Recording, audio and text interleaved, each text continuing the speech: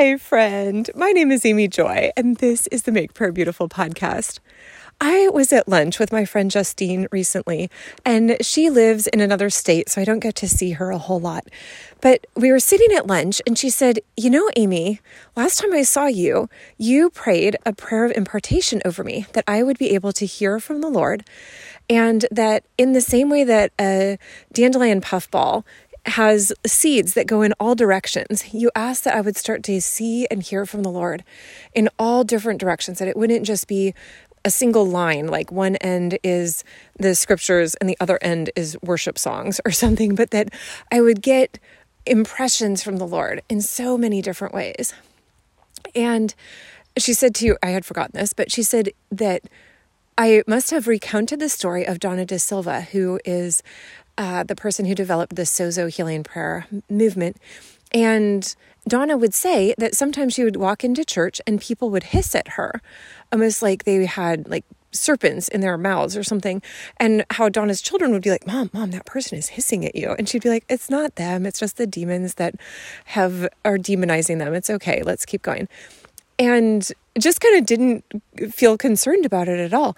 And Justine said, "Amy, the week after you left, I was at the grocery store and a woman walked by as I was putting my twins in the car, and they were wearing their cute little gold cowboy boots from my sister's wedding when they were little flower girls. And it was just, they were so cute. And this woman was making horrible comments about their boots that I'm not going to repeat because it was just actually foul. And Justine said, at the moment, it was so far removed from the actual reality of the situation. I didn't think she was talking about me until she got into the store. And all of a sudden, Justine was like, wait a minute.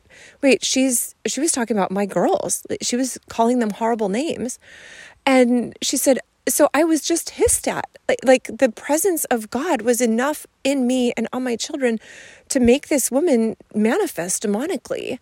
And so she said, but it didn't concern me. Like I knew what it was, and I took some water and I blessed it for cleansing, and I just wiped it on my girls' boots, and I wiped it on our car and on our heads, and then we could just go about our lives without having been slimed by the nastiness of this interaction. And she said, but then I also started to realize the Lord really was speaking to me in all different directions. And she gave a few examples, whether it be that she would hear her dad's voice saying option A or option B, sis. And just how sweet that was, that rather than being kind of this really intense, super foreign question, instead it really just felt like, oh, this is exactly how my dad would ask me if he needed me to just give a practical, everyday response. And she shared some other beautiful examples from her life, but she said, Amy, your prayer of impartation, it actually worked. And, I had given a little testimony at her church that morning, and she was like, I kind of wanted to just stand up at the end and be like, no, really, you guys, this actually works. So I just actually want to bless you with that same impartation because it actually works. Oh, so Jesus, we say thank you. Thank you that you come into our lives, and that your voice is beautiful and it's recognizable and that it's unique to each of us. Lord, I love that picture of Justine hearing her father's voice, just asking her really practical question, option A or option B, sis? And just how wonderful that is.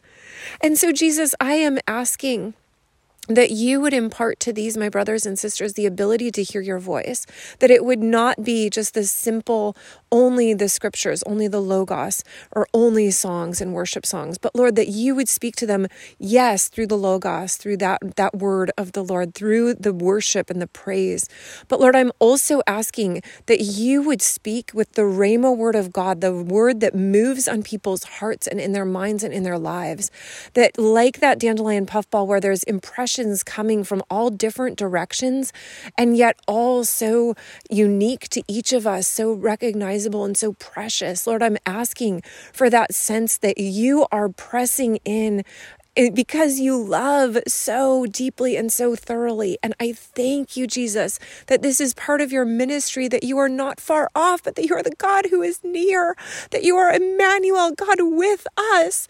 Thank you, Lord, for that truth. That's so beautiful. And so I thank you for that in your precious and holy name, Jesus. Amen.